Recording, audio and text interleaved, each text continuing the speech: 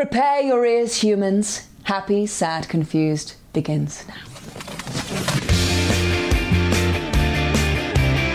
Today on Happy, Sad, Confused, Riz Ahmed delivers another stellar performance in Sound of Metal. Hey guys, I'm Josh Horowitz. Welcome to another edition of Happy, Sad, Confused. Another first-timer this week, guys, and one of the best actors out there. If you've been paying attention the last few years, you know what a chameleon Riz Ahmed is, how he's basically capable of anything, whether it's character roles, whether it's leading man performances. He can do it all, and he is back again with maybe his finest performance yet in the critically acclaimed and justifiably so new film, Sound of Metal. This one's special, guys. This is one of my favorite films of the last year. I first saw it almost like a year and a half ago at the Toronto Film Festival. You never know what you're going to get in these kind of like unknown movies that pop up there, and I was so blown away and pleasantly surprised. A bit of a character study kind of a film. This is about a heavy metal drummer by the name of Ruben.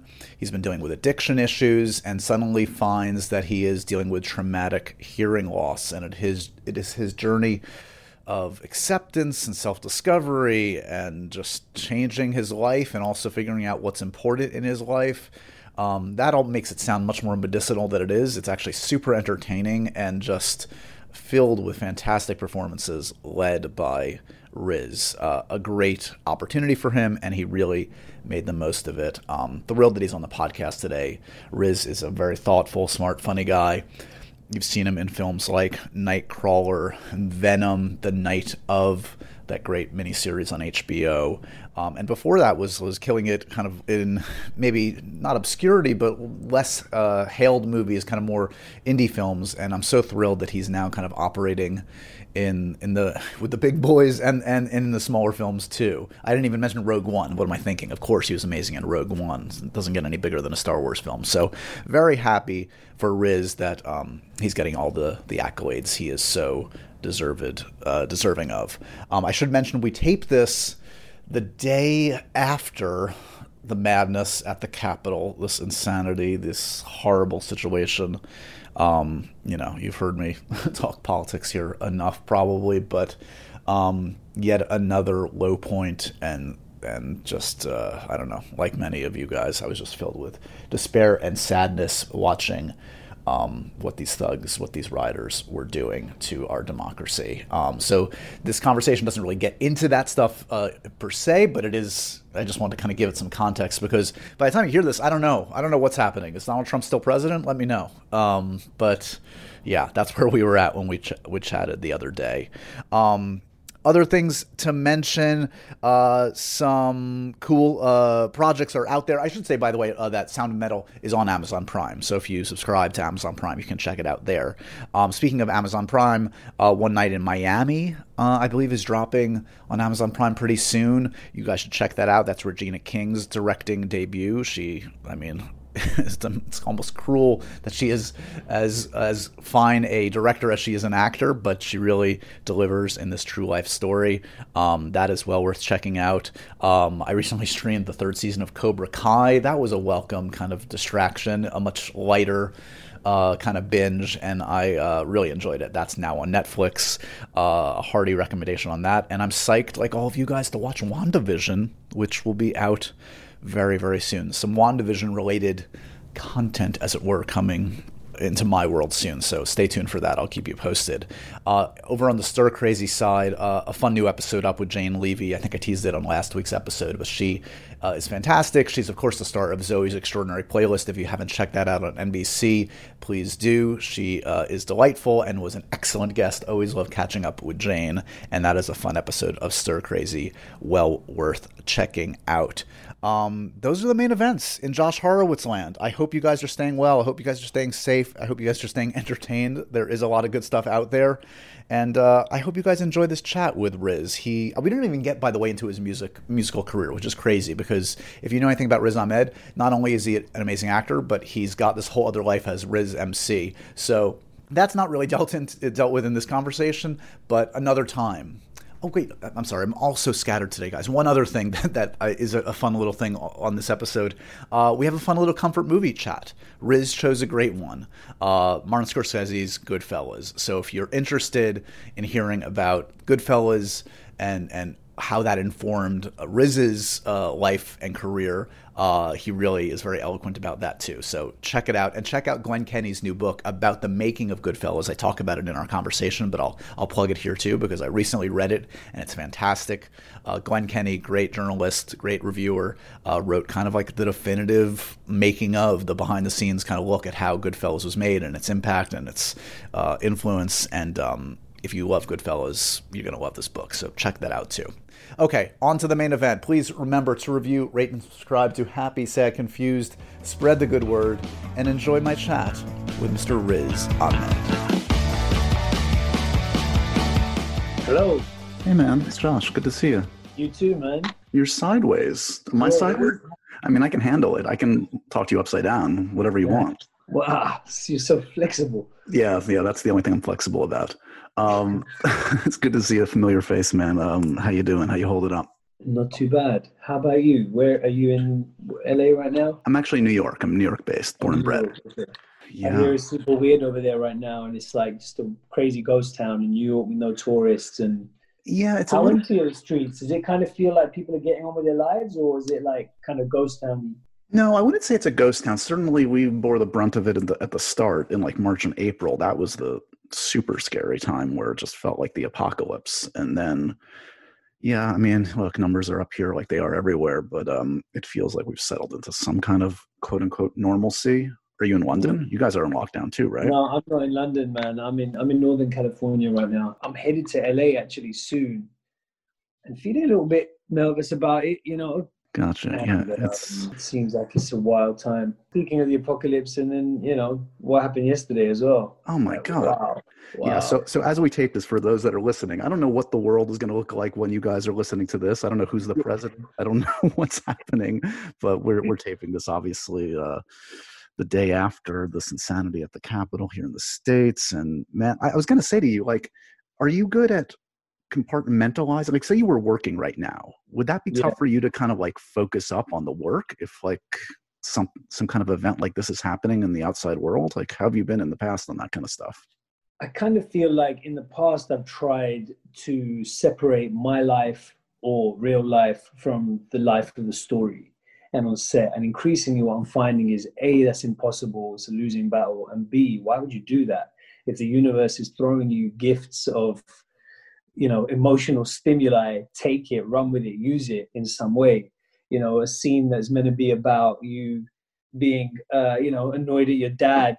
You could easily swap that out in your mind for being annoyed at your president. If you need it, if it's there, take it. Yeah. So I guess I'm kind of like more open to, what's available when you allow these lines to be blurred.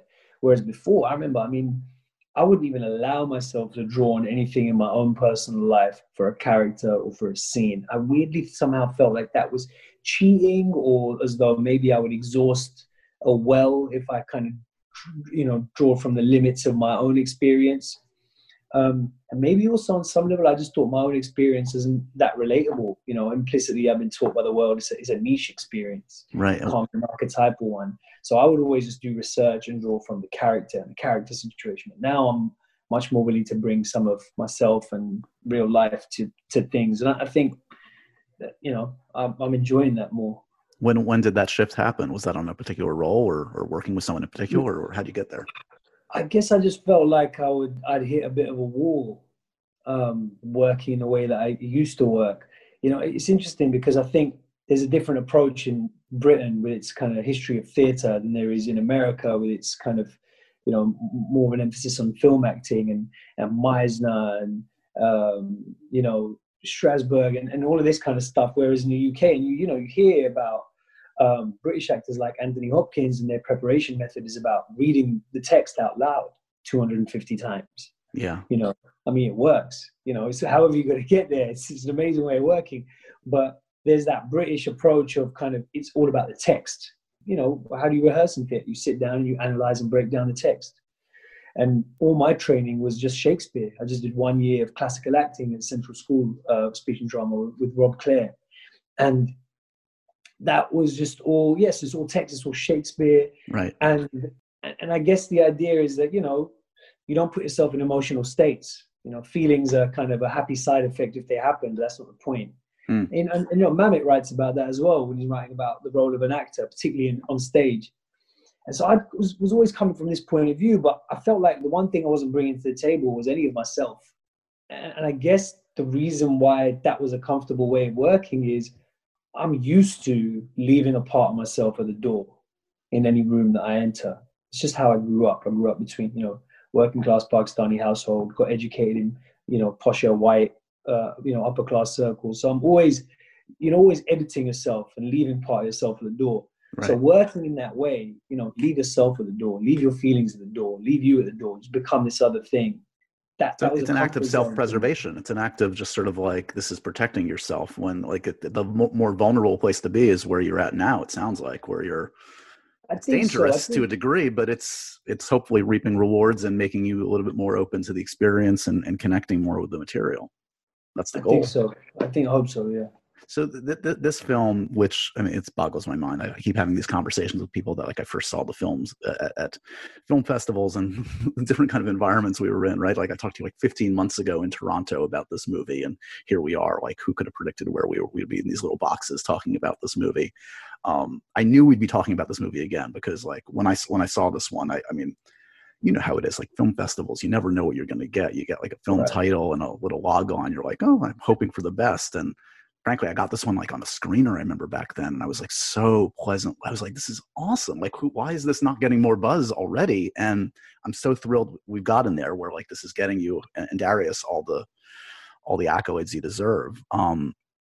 The movie is Sound of Metal, and you guys shot this one relatively quickly. I mean, this is what, like 4 weeks of your life, and yet you put months and months of research into this. So I'm fascinated by that kind of like dynamic, where you're like spending all this time, months learning the drums and sign language, et cetera. And then it's down and then you're like, wait, 27 days, 28 days, whatever it is, this is where we're at. Talk to me about like once you get to set after you've put in all that work, are you just so over prepared that it's like ready for the gig? Or does it feel like, oh shit, like this is what it's all about and I'm like feeling the pressure? Yeah, that's a great question. We did shoot it in about 4 or 5 weeks. But we spent 7-8 months preparing for it intensively. So for me, the preparation was daily, you know, learning how to drum from scratch and learning American Sign Language. And it's interesting because I kind of feel like the way we were shooting really lent itself to an improvisational attitude. You know, even if we didn't really improvise, it was a beautifully written script, but there was a feeling on set that anything was possible. We were kind of living through the experience. We were shooting chronologically. So that made a big difference. You felt like you were, you know, it was very lived in. It felt very authentic. All the goodbye scenes in the movie, for example, were goodbyes. The actor was then getting in a car and leaving set at the end of that scene and couldn't come back. So there's this kind of meta layer of authenticity that Darius is always trying to preserve. It's so helpful as an actor. But the preparation, as you said, you know, took place over many, many months.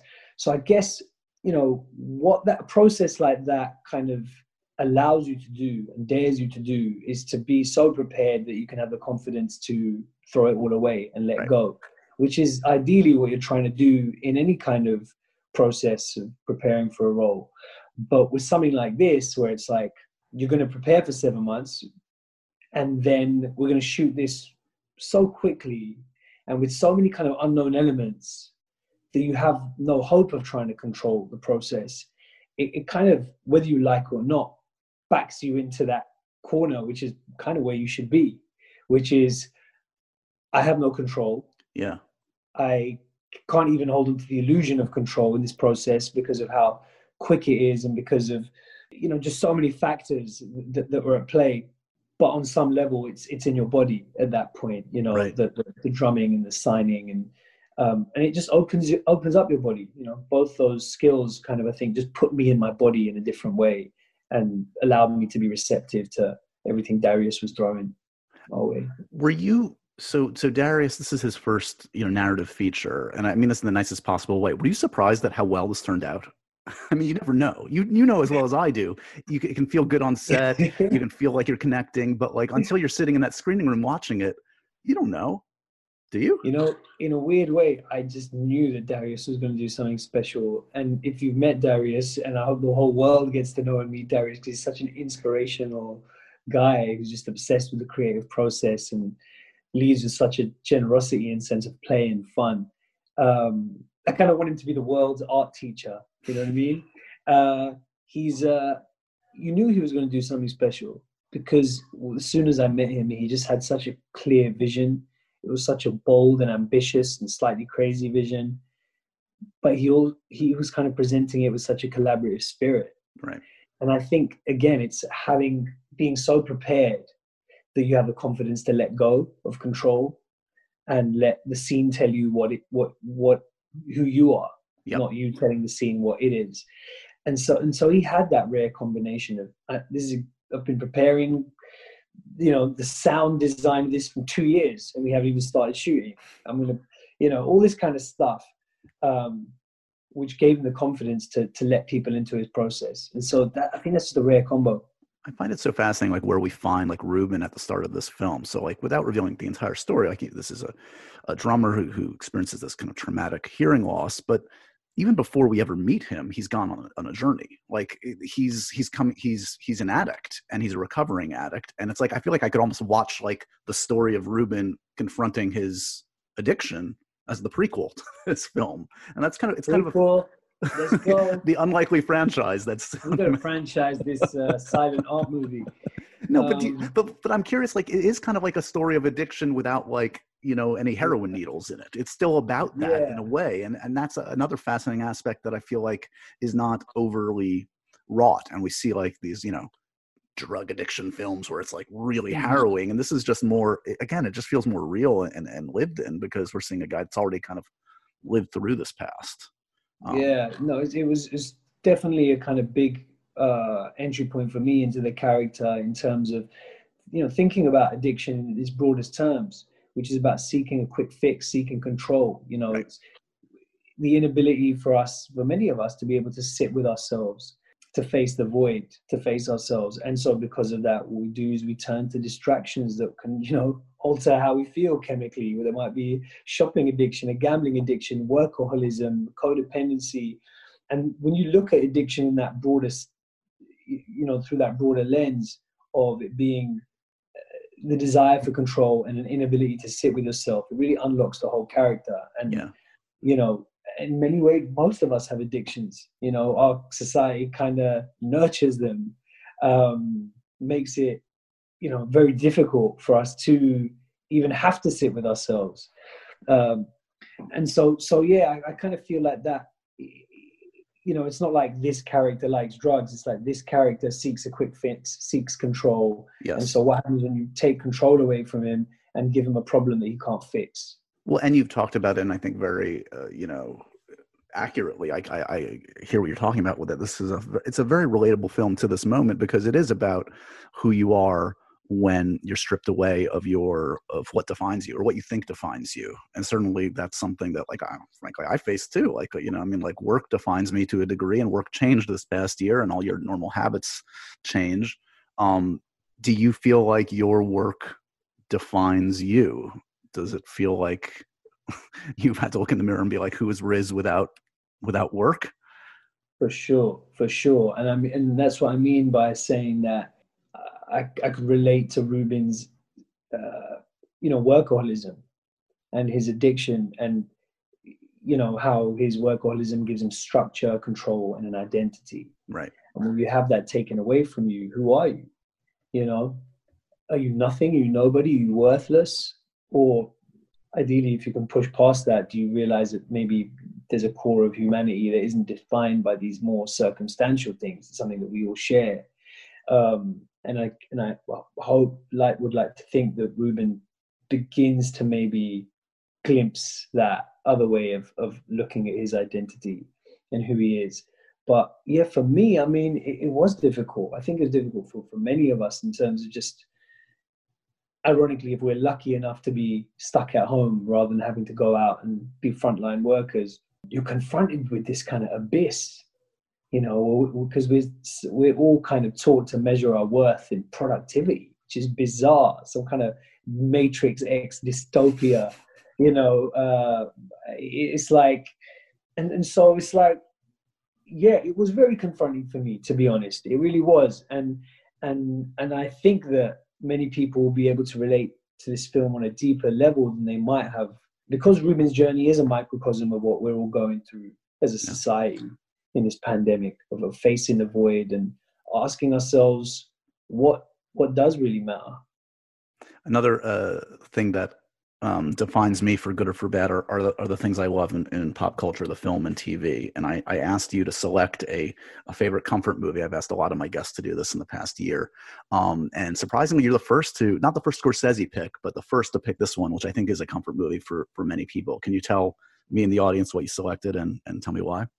Yes, so the film that I chose is Goodfellas.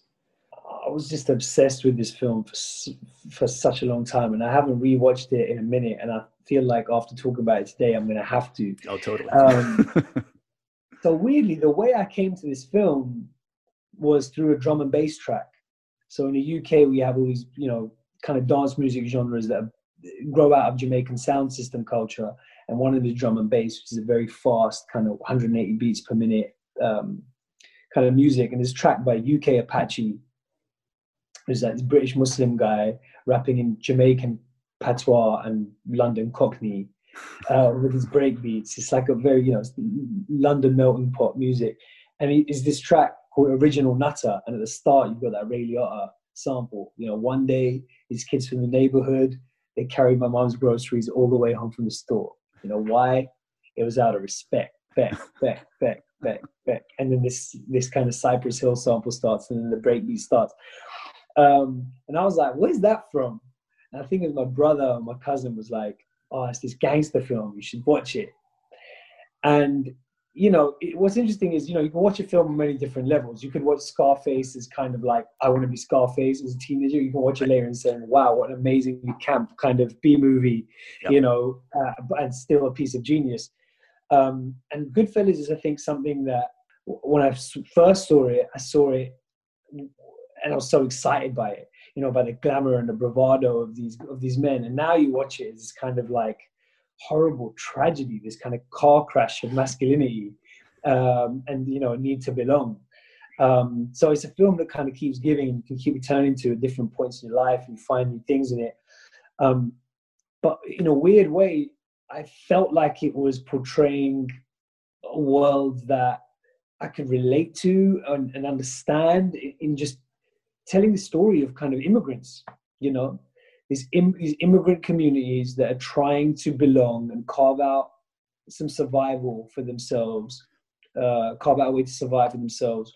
And just have such a close-knit community with this juxtaposition of conservative values and kind they have a code. They have their own code in a way, and that's admirable to a degree until you realize the dark side, to say the least. Exactly, and that's something that I can relate to, in my community and in my immigrant community, and the kind of the weird way that people square the circle in their head, and where kind of moral codes can get you.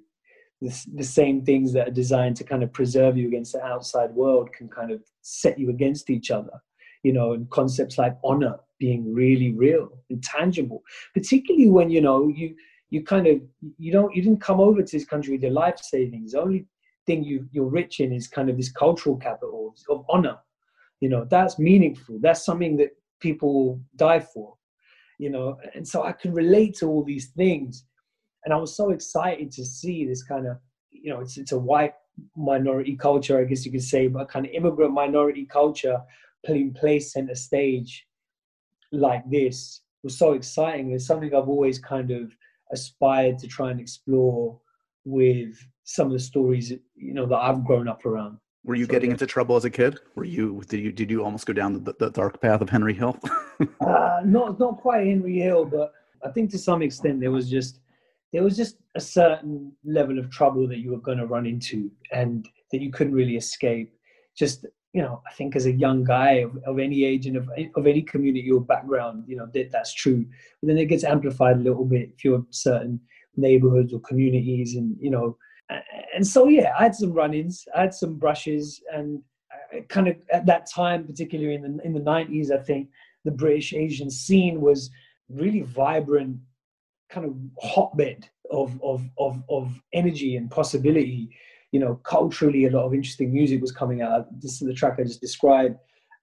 Interesting films being made. We kind of had our first celebrities, British South Asian celebrities. And it was also, kind of this explosion of subculture and fashion. It was kind of this Rumblefish-esque world where we had our own parties and our own scene and our own beef and our own gangs and rivalry. And it was a thing. It was hard not to get swept up in it in some way. A little context for if you've been living under a rock for 30 years and you don't know Goodfellas, it is the story of Henry Hill and his life in the mob, and it's of course directed by the great Martin Scorsese, written by Nick Pileggi, based on a nonfiction book by Nick Pileggi. It's, by the way, here's a recommendation for you, Riz, if you're not aware. Literally, coincidentally, I had just read this book. There's a great book about like the definitive making of Goodfellas book that just came out in the last couple months. It's fantastic. It's the last book I just read. It's called Made Men. It's by a great writer that I know named Glenn Kenny. Talk to all the principals. So if you really want to dive deep, wow, it's awesome. Amazing. I'm writing that down right now, dude. Yeah, it was made for this conversation. It's fantastic. So as far as I know, you haven't been directed. Can I just quickly say one more thing? Yeah, please go for it. Yeah. I think it just has one of the greatest scenes ever. Well, let's get into it. Which one? With Joe Yes. Pesci. Joe Pesci asking Ray Liotta how he's funny. And to me, that is a more powerful kind of dead-eyed stare scene than you talking to me. In Taxi Driver. I think it's one of the best, most exciting scenes ever. Well, it encapsulates everything I think that's great about the film, because the film is it's actually a very funny movie, a very entertaining movie. And yet it can then turn on a dime. It's that line between comedy and almost horror. And that's all in that scene where we see both sides of Pesci's character. And it's chilling. He's one of the most intimidating. I've told this story before. I was at the press conference for The Irishman, and he was up on that stage with Pacino and De Niro and Scorsese. The guy that scared the shit out of me the most was Joe Pesci. No, not even a contest. You wouldn't want to mess with Joe Pesci, man. Not after watching that scene. And that juxtaposition, that tonal kind of like shift between the comedy and the horror, really, and the violence is present throughout the film, and as it is in a lot of Scorsese's work, in the soundtrack, when you have that juxtaposition of kind of rock and just really kind of uplifting, vibesy 1960s party music with horrific violence. So I think it just it kind of occupies so many different kind of gears and so many different colors of the rainbow in this film. It's a magical, crazy movie, and it's one of my favorites. Have you had the pleasure of sharing company, auditioning for Mr. Scorsese? Have you come close? I haven't. No, never have. That's never been on the cards for me. But I did once meet Ray Liotta in Venice, and he was just kind of sat in the corner of this, bar or whatever, at the film festival, looking every bit kind of like Paulie in a way, kind of just sat there surrounded by people in his black suit, and I just went up to him like a supplicant going to kiss his ring, and just went like, yo, just want you to know, like, Goodfellas is really the reason why I wanted to do this. And he just kind of gently tilted his head at me with the slightest nod, and kind of with a flick of his eyes let me know that I should leave now. You read the room and got out of Dodge. A good double feature I would recommend. Do you know Copland? Have you seen Copland with Liotta and De Niro in it? Oh man, here's my second recommendation for you. Really? Okay. Directed by James Mangold. It's got, of all people, Sly Stallone in an actually like great acting performance. And it's good. It's a great crime flick. So some other things to mention here. Yes, De Niro, of course, plays Jimmy Conway. Liotta, a career-making role as Henry Hill. Pesci won the Oscar. You know what his Oscar speech was? It was like 5 words. What did he say? He said, "It's my privilege. Thank you." Got off the stage. Yes, amazing. Tell me when you win your Oscar, and it's going to happen. You're going to say more than 5 words. Have you daydreamed about it? What the speech is going to be? Is that the shortest? It's actually Oscar not. I think there is like ever. a thank you or two. Like there's, but thank you. Wow, that's crazy. It's also my privilege. Thank you. What a G. It's also up there as one of the most prolific uses of the word fuck in a movie. 321 uses of that delicious word. Bested by Scorsese's Wolf of Wall Street, by the way. Oh, really? Yeah. Yeah, I mean, that's why Wolf of Wall Street feels like such a return to form in a way, because it's like going back to that world, isn't it? Yeah. Of, boys misbehaving. And it's just, yeah. I mean, for people who haven't seen Goodfellas, I mean, what else can we tell them? I mean, there's that iconic kind of like Steadicam shot. It's the Copacabana entrance, right? Yep. Yeah, exactly. Walking through the kitchen, and where you just kind of understand who this character is. And you kind of shift perspectives in a way that's actually really bold. I mean, there are multiple different voiceovers in the film. So you are hearing Ray Liotta's character, Henry. He'll tell the story, but also his wife. And you kind of make that shift quite early. But they're not, her perspective isn't obviously set up from the start. So these kind of new voiceovers and perspectives start entering the film. And you hear Scorsese talk about how he wanted to push that even further with Casino, when you start adding multiple voiceovers and you just start inhabiting, seeing the film from all these different perspectives. Whereas before it was kind of, more kind of single point of view. So there's all kinds of like bold and kind of wacky stuff happening in terms of how stories being told. Yeah. So we just kind of carried through on this really fun ride. Yeah, because that scene you refer to, where essentially that's like Lorraine Bracco's characters, Karen's characters, like entry. She's like her view into that world, and it is glamorous and exciting, and it can be at first. It just takes you a little while to realize, again, the underbelly of how dark and scary and dangerous this world can be. But you're right, the shifting perspectives is fascinating. Another scene that comes to mind is spoiler alert, when Tommy dies. Joe Pesci's character thinks he's going to be a made man. And we cut back and forth from him entering, and then you see De Niro on the phone and in the phone booth losing it. As despicable as these characters are, by that point you're like you're feeling for them all. You really, it's kind of it's an amazing magic trick that Scorsese does. Again and again, actually, it's the way they kind of undercut violence with comedy, right? And then you kind of go from comedy back to the violence, so it's even more shocking. That scene where they go to visit Joe Pesci's mum after just having committed a brutal murder, and they go there and they just have some more spaghetti, and when you're gonna get married, when you're gonna find a good girl, and it's just like, it's amazing. And in a way, I mean, I couldn't relate to that, but that sense of double life, that sense of like family values alongside get them before they get us. That was something that was kind of quite real in some of the environments that I grew up around. And, your parents never really knew the life you were living. They didn't even know you were out at a party. It was very kind of traditional, conservative at home.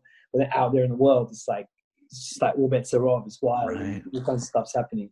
Who were your biggest influences in terms of like your love of film growing up? Did you have siblings or friends that kind of introduced you to the world of film? Do you remember big influences in that way, or did you find your own path? I never had like a kind of, someone give me, kind of Orson Welles box set and go, hey, you're going to learn about cinema. It was, I was just a kind of movie lover in a kind of very everyday sense. I just loved Terminator 2 and RoboCop and, the first Batman movie, and was just, just got into it, quite mainstream movies in that way. But I guess something that shifted things for me a little bit was discovering La Haine, the French film. Yep. And then kind of doing my French, high school project on it, and just starting to watch like French movies a little bit, and just realizing, oh wow, there's all these movies out there. And then watching Battle of Algiers, and that was something just as a teenager that opened up a world for me, and I discovered it completely by mistake. staying up late one night, parents aren't home, just watching TV. What's on Channel 4? This black and white movie. Oh, it must be, if it's black and white, it must be old. Oh no, it's black and white, but it's set now. But those characters are like the characters, in London on an estate, but they're speaking in French. Okay, what's going on here? And then watch that film, and I was like, boom, that's what I'm going to do my A-level French project on. Amazing. Is that film. And so that that shifted things for me a little bit. But in terms of like the people that exposed me to all those films growing up, obviously this is in the day of VHS rentals. So you'd go down to the local post office to rent video cassettes. And that was the main kind of activity that we had growing up. We go to our cousin's house, sleep over, we go into the post office to rent a film. It was always about just renting VHS tapes. And actually, just a huge thing for me was just the Nightmare on Elm Street series, because it was so what we shouldn't have been watching, aged like 7 and 8 years old. Just horrific. No, stuff. It's always that, isn't it? It's always the films that you're like 5 or 10 years too young, ostensibly, to see that really makes the impact. For me, it was like the sleepover when I saw Jaws, and I was like just not old enough, or Exorcist, and it's like this has scarred me, but in a good way. Yeah. Imprinted on me. I just remember his bizarre family gathering when like my great uncle and all my uncles and my dad were sat around in a room watching Nightmare on Elm Street 3 in the middle of the day, and me and my cousin were watching it through a crack in the doorway. And I was like, what is this? Yeah. Did you ever, so jumping ahead a bit, in recent years, I've talked to you related to like these ginormous movies. They don't get much bigger than Rogue One and Venom. I'm curious, like you've lived a life, you've done a lot of theater, a lot of different kinds of films. Did you ever imagine being in those kinds of movies? Was that an aspiration, a dream, a bonus?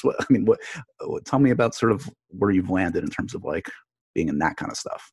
Yeah, I had pretty low expectations all around, going into this business. You have kind of high hopes and low expectations generally. And for me, I just didn't think that I would be asked to be in those kind of films. I'd spent, I had 10 years of a career at that point doing indie films and enjoying doing indie films, really low budget films like Four Lions and Shifty and Ill Manners and Road to Guantanamo, things that went to festivals and people saw. Yeah. You didn't make a bunch of money, but you were learning, and actually I was pretty happy with that, taking on roles in that environment. Yeah. Well, you're working with great directors, Michael Winterbottom. These are juicy roles. There's nothing to be apologetic. That's a great life. That's a career that many would aspire to. Yeah, it's really creatively fulfilling, but financially it was, it kind of really pushed me to the precipice a couple of times. I remember at the time which I did Nightcrawler, I was like, I don't know if I can continue doing this. Wow. You don't make any money often on those movies, and you got to ask yourself how long that's sustainable and whether things are going to turn a corner. And actually the point at which I got the phone call about Star Wars was just as I was filming The Night Of. And I was like, wow, I'm doing something like big. And The Night Of was the biggest thing I'd ever done at that point. It was the longest shoot, and there were multiple cameras, and it was filming in a studio. And, it wasn't a 4-week shoot or a 3-week shoot. I was often used to doing 3-week shoots at that point. So, and even after having done The Night, or, even after we'd started shooting The Night Of, I didn't think that that was on the cards. And so for that reason, it wasn't even an aspiration of mine. I just it wasn't really on my horizons, weren't that broad, or didn't see that far in a way, which is kind of nice because, you just head down focusing on what you're doing, but it's also maybe kind of telling, in terms of some of the limitations you internalize. Totally. You don't see people like yourself in those positions. You kind of think, well, okay, that's not my path. I'm going to be doing something else. So now have you gotten greedy? Now you know what's available. Now you know that you can play with the big boys. That's it. Yeah. But it's interesting because doing those kinds of projects is so different. It was so different to what I was used to. It was like a whole new world to me. Yeah. Just the creative process, the way the decisions are made more by committee, the way that, it's a big machine, and it's a skill, a technical skill, really trying to carve out a space for impulse and spontaneity. Totally. In that environment. And it's a valuable skill.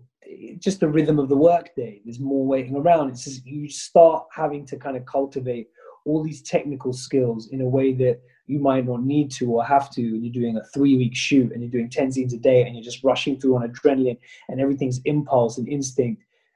This is very different, you know. Yeah. You're going to cover the hell out of things.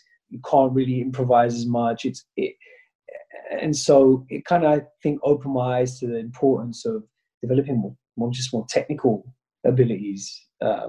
Concentration, sustained concentration. How do you keep it? And even voice work, not losing your voice, and and stamina and all this kind of stuff. So the next time you dip your toe into that world, which is inevitable, the next $150 million movie you're a part of, is there a certain kind of project you're looking for in that realm at this point? Whether it's like a specific filmmaker, a franchise that you grew up with, is there something that would be hard to, that you would chase, that you would be excited for in that realm after having done a couple of these? You know, honestly, I mean, maybe it's silly of me, but I don't think of things in that way. Right. Maybe I should think more about, okay, what's my ideal kind of super big movie to try and be in? Don't follow the Josh Horowitz career plan. You're doing okay on your own. but in a way, I guess it's more of you just kind of respond to the things that come your way. And sometimes the things that come your way will give you an idea of how you can do something similar to that, but not quite that. And right now, I'm trying to just think more about where growth is, you know. So for me, at that point, it was massively a growing experience working on those bigger movies. And then after having done a few of those, I felt like I'd grow more by going back to those lower budget, shoot them quickly movies like Mogul Mowgli and Sound of Metal. And I don't know, I guess you don't know exactly where it is until you're presented with a script or an idea, and it scares you enough for you to know, okay, I might fail at this, but I'll definitely grow in doing that. So that's, I guess, what I'm trying to follow that a bit more. You just wrapped up a film, I believe, called Invasion. Do you have another one on the docket? Do you have some downtime? What's the plan going forward? Yeah, so Invasion, I just finished with an amazing director called Michael Pearce, whose first film, Beast, is amazing. Would recommend everyone to check it out, with Jesse Buckley. And it was actually, that was definitely growth. In other words, my first time working with kids. Yeah, you're a dad in that? I was my first role as a dad, which was kind of incredible and terrifying and amazing. And kids were just kind of, they'll make you honest, dude. They'll cool, they will just, you know, they just cut through all the BS and force you to kind of ride the wave. You know, you kind of got to abandon all your plans and all your illusions of control in a way. So they're kind of they're amazing teachers working with them. So that's kind of the next one. And then the next, sorry, that's the last one that I filmed. But the next one that I think will come out in the States is Mogul Mowgli, which is a project that I co-wrote with an amazing first-time director called Bassam Tariq. And that's a super, super personal story. You know, we were talking earlier about being willing to bring more of myself to the table. That was, in a way, an exercise for me to force myself to go to the extremes of that and really draw on some of my own experiences and my family's and people around me in telling that story. Nice. Well, I you know, you're one of the best there is right there today, man. And I appreciate always. It speaks volumes that we're able to talk about movies like, you know, Venom at Comic-Con, and then we can talk about these films like Sound of Metal. You're doing it right in both spheres. It's all the same in a way. And I'm excited to see what's next, whether it's the Sound of Metal prequel or your James Bond movie or whatever the hell it is. Whatever road you go down, I'll be there, man. Thank you so much, man. It's such a pleasure talking to you always, bro. And so ends another edition of Happy, Sad, Confused. Remember to review, rate, and subscribe to this show on iTunes or wherever you get your podcasts. I'm a big podcast person. I'm Daisy Ridley, and I definitely wasn't pressured to do this by Josh.